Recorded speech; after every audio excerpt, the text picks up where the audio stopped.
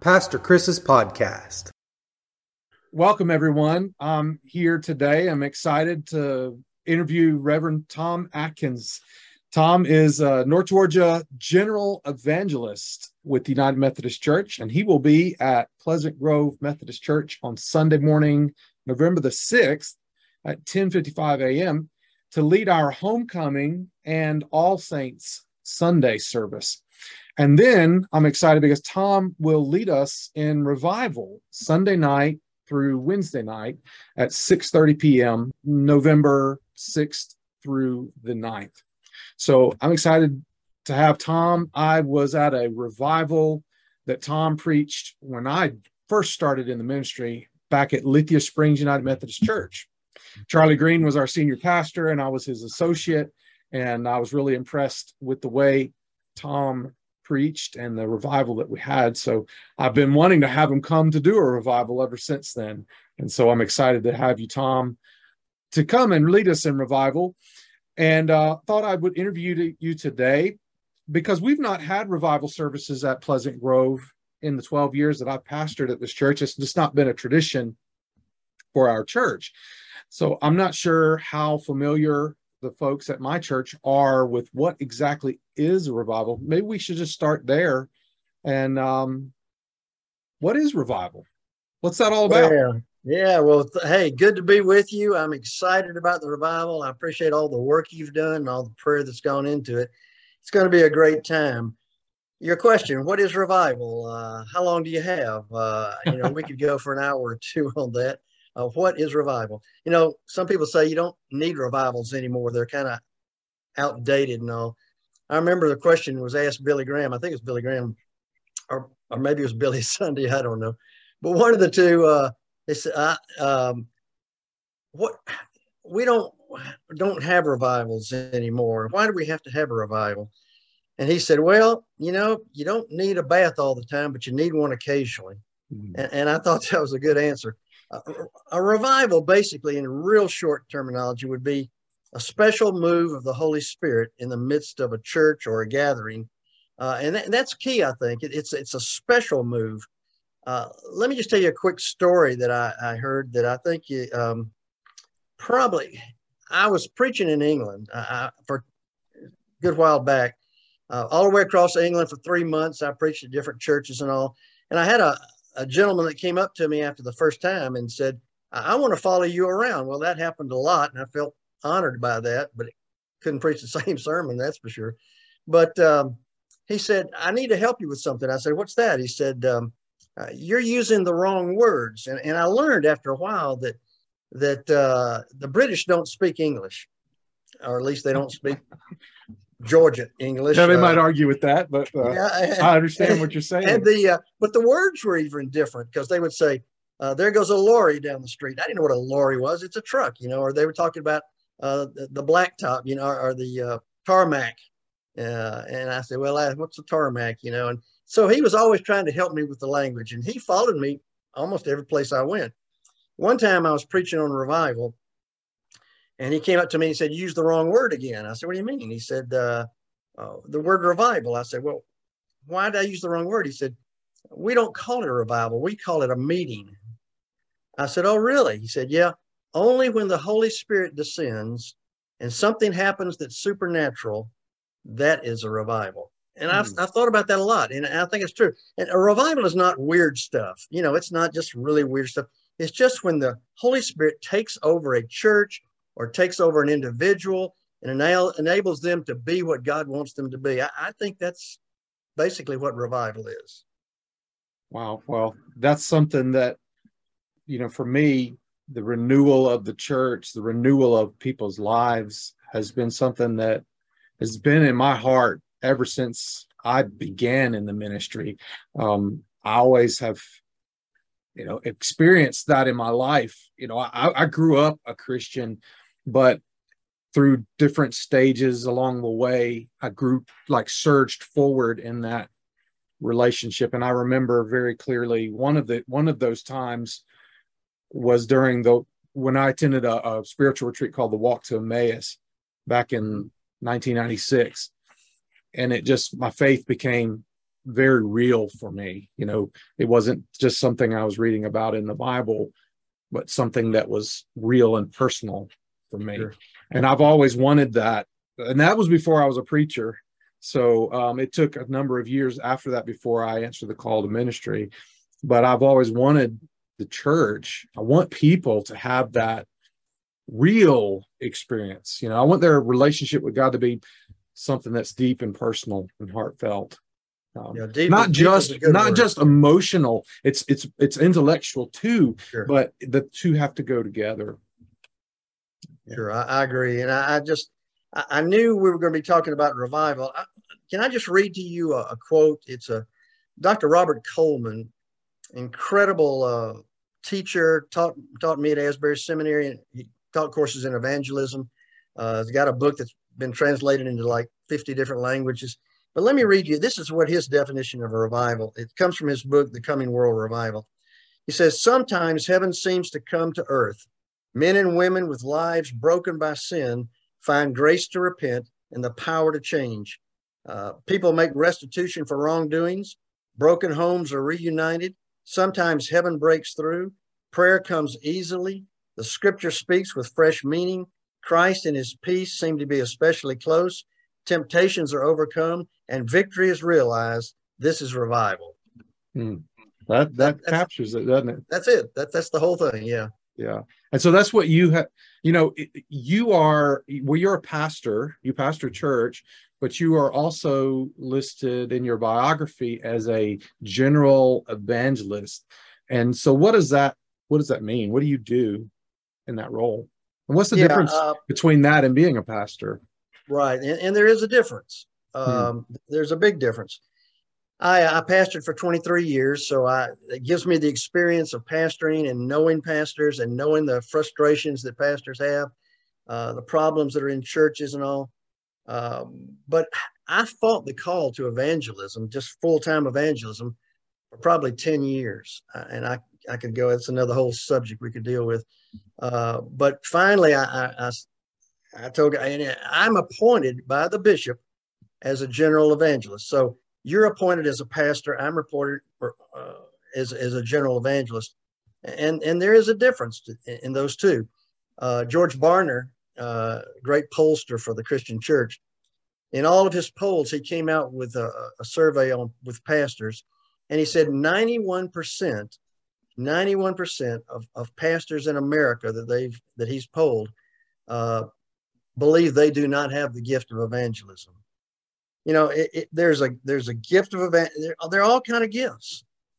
Scripture tells us, Paul talks about, the gift of being a pastor, the gift of prophecy, just different gifts. And then he says the gift of evangelist and then pastor teacher. So these are different gifts. It's not that my gift's any better than your gift. If you want to know the gifts I don't have, come to my church. They'll tell you all the gifts that I do not have. I don't have the gift of a pastor, and yet I'm pastoring. And so it's not a put down on pastors, but it's just a totally, completely different gift. I preach and I believe, and it's not an ego thing here with me at all, I promise you.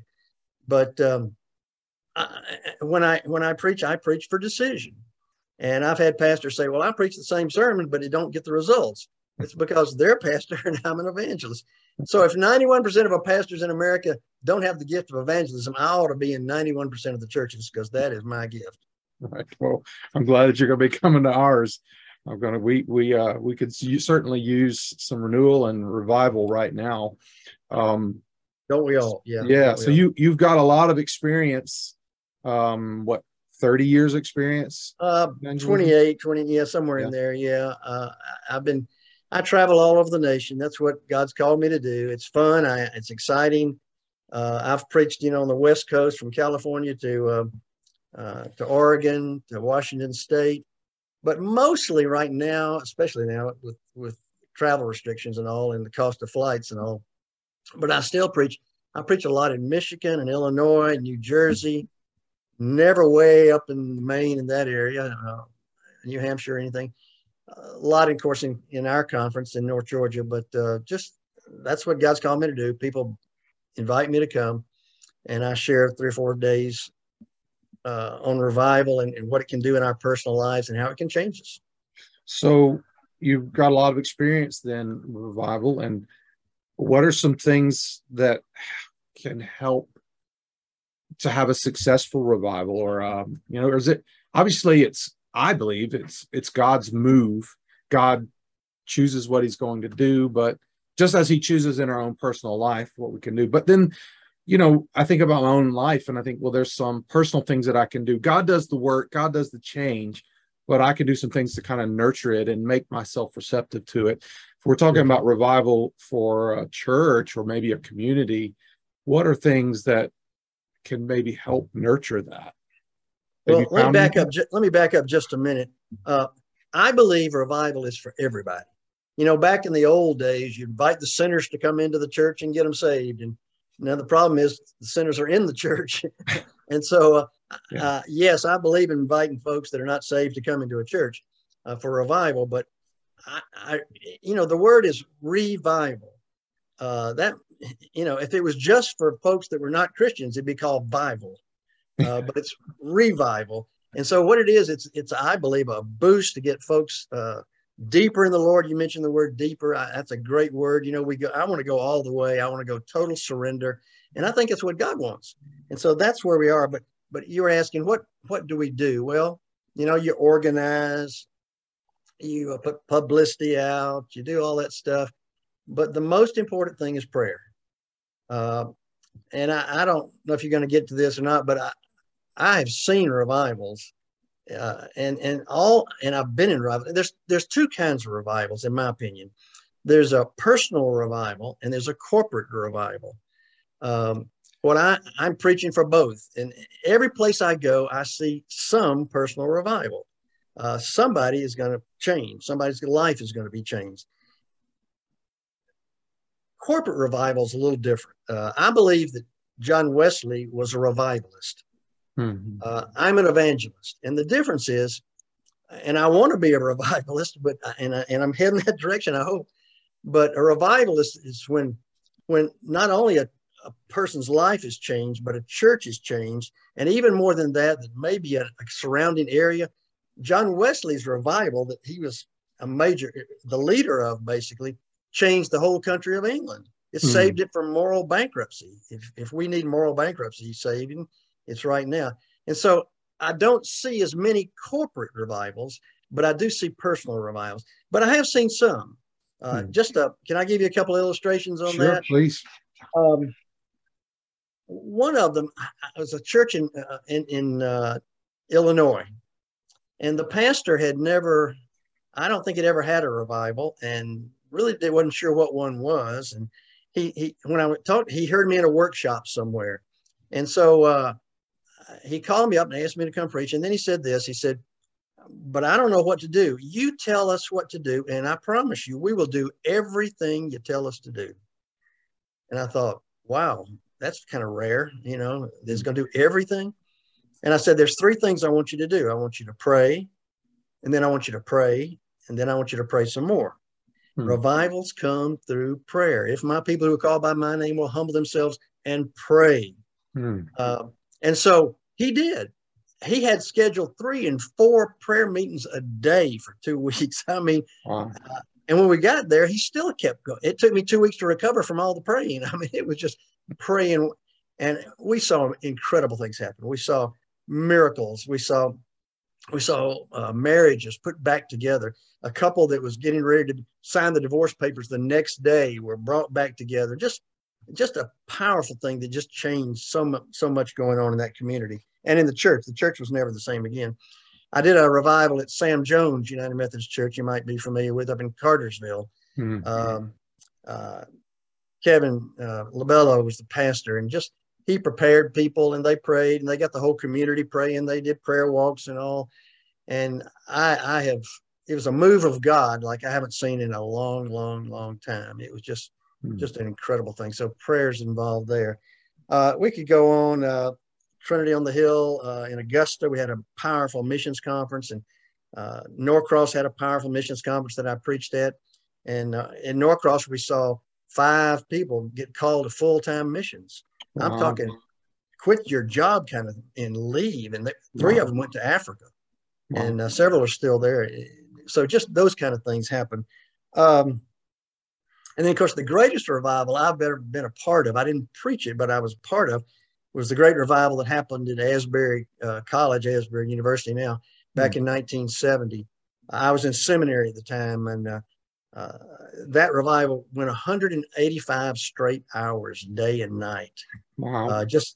You'd go in at 4 o'clock in the morning. There were 400 or 500 people in there praising God and worshiping. And it just, long story I could get into later. Maybe we'll get into it when I preach the revival at your church, but it changed my life. I was in seminary now, and it changed my life. Wow. Anyway, that's just some of the illustrations of revival. But the key, back to your original question, the key is prayer. Right. If people pray, yeah. Right. Well, we're doing a lot of that, and I know you are. We're hoping, we got a lot going on at our church right now, as a lot of different Methodist churches do at this time. So we recognize the desperate need, really, for prayer to strengthen us individually and as a corporate body. So we've included that, part of this preparation for revival. Another thing that kind of comes to my mind is you brought up John Wesley being a revivalist. My understanding, reading through history, is that John Wesley was not necessarily the most dynamic preacher. George Whitefield was a much better preacher than him, and people liked his sermons better, got more fired up from his sermons. But John Wesley, I believe I recall Whitefield saying, or being quoted near to the end of his life, that John Wesley was much more effective because he was able to organize people during the revival events, so that the amazing things that happened during the service continue to grow and continue on for years and years and years after, maybe a revival service or evangelistic event. And Whitefield kind of commented about how that was John Wesley's gift that allowed him to really capitalize on, rather than it just being a fabulous 3-day event and then everybody goes back to being their normal life. Have you seen anything on the other side of revivals or evangelistic events that help churches and people to really capitalize on what happens during a revival? Yeah, that's good. Well, to be honest with you, it's the pastor that makes the difference. If the pastor believes in it like you do, then something will come from that. I'm sure I've preached at places where it just got dropped, but the one in Illinois, for instance, that I think is one of the greatest times I've had, that pastor really jumped on it with both feet, and organized groups, and that's important. Follow through is important. It's having a revival and no follow-up is okay. It's better than nothing, but having a follow-up afterwards is the best way, always, for sure. It's just people, once they experience the power of the Holy Spirit, and when I say that, don't get me wrong, a lot of people think of the Holy Spirit scares them to death about, what's going to happen, but the only reason the Holy Spirit is involved in this is to get us closer to God. That's his job. That's who he is. He points towards God. And I'm sure that things happen. I did a revival over in West Georgia, over in the Carrollton area at a church. And I'd done one 10 years before that. I didn't know how many years, but I'd done one that it was a different pastor and all. And they had 3 services in the morning, and you didn't have time to go to the bathroom between services. I mean, just chip. And I was preaching the first service, and a young lady came up to me, college age or maybe a little older.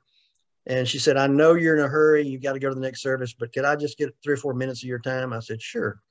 And she said, "When you were here 10 years ago, I got saved on a Sunday morning. I gave my life to Christ on Sunday morning." I said, "You sure it was 10 years ago?" And she pulled out a bulletin out of her Bible of the service of 10 years ago. Wow. And, I don't always know what happens. I mean, I never knew that happened. I ended up meeting with her a couple of times in a coffee shop. She was going to school at a Christian college up near where I live right now, and got a chance to talk to her. And her life is incredible right now. I mean, really incredible. But you don't know what happens. Sometimes right. You just have to go on faith, probably. Yeah. As a pastor, you tend to be involved with people's lives for a longer term period of time. As evangelists, you kind of go in, and you may not have an ongoing relationship. Probably most of the time you don't. Maybe with the pastor, or maybe with one or two individuals. But yeah, so you have to go on faith, I guess. Yeah, that's what the early circuit riders did. They Francis Asbury, Thomas Coke, the two first bishops in the Methodist Church. They would go and they would preach, and then they'd turn it over to the lay people and go to the next place and preach again. So yeah, basically I got the fun part, right. You got the work part. Right. Well, it's fun too. It's really neat to see. I keep pictures in my office of different people that I've ministered to over the last 20 years that I've been a pastor. And, I still, thankfully with social media, I'm able to keep up with them even after I move on from their church. And it's just neat to see them grow and change, and to know I had a small part in their life, and hopefully it was helpful for them. Chris, I was preaching a revival in Jacksonville, Florida.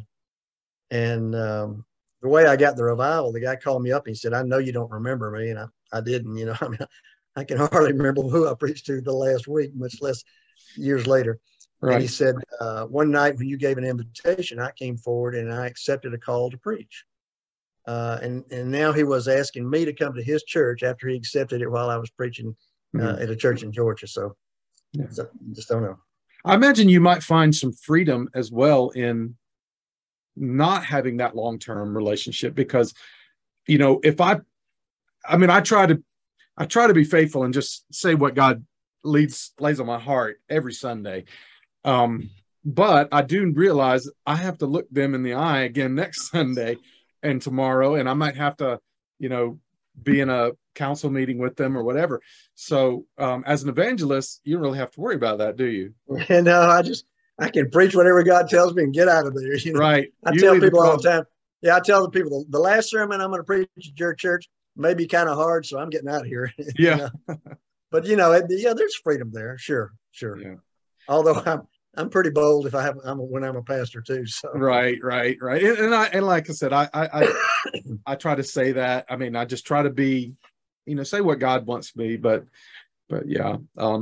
So is it, any other thoughts or things that you wanted to share, or that you wish people knew? Or I just I hope we get the word out. The more people you can get exposed, and if everybody is listening to this or watching this, just get on their Facebook and just push it on Facebook. That seems, that's or some kind of media like that. That would be a help. But it's just, we want to reach people that are hungry for something new, something more.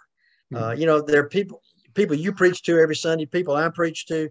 They're living in fear. There's anxiety. There's worry. And Jesus can take care of that. Right. But the difference in you preaching on a Sunday morning and me preaching once a week, first of all, is the gift, and you may have a gift of evangelism. I don't know, but I've got that.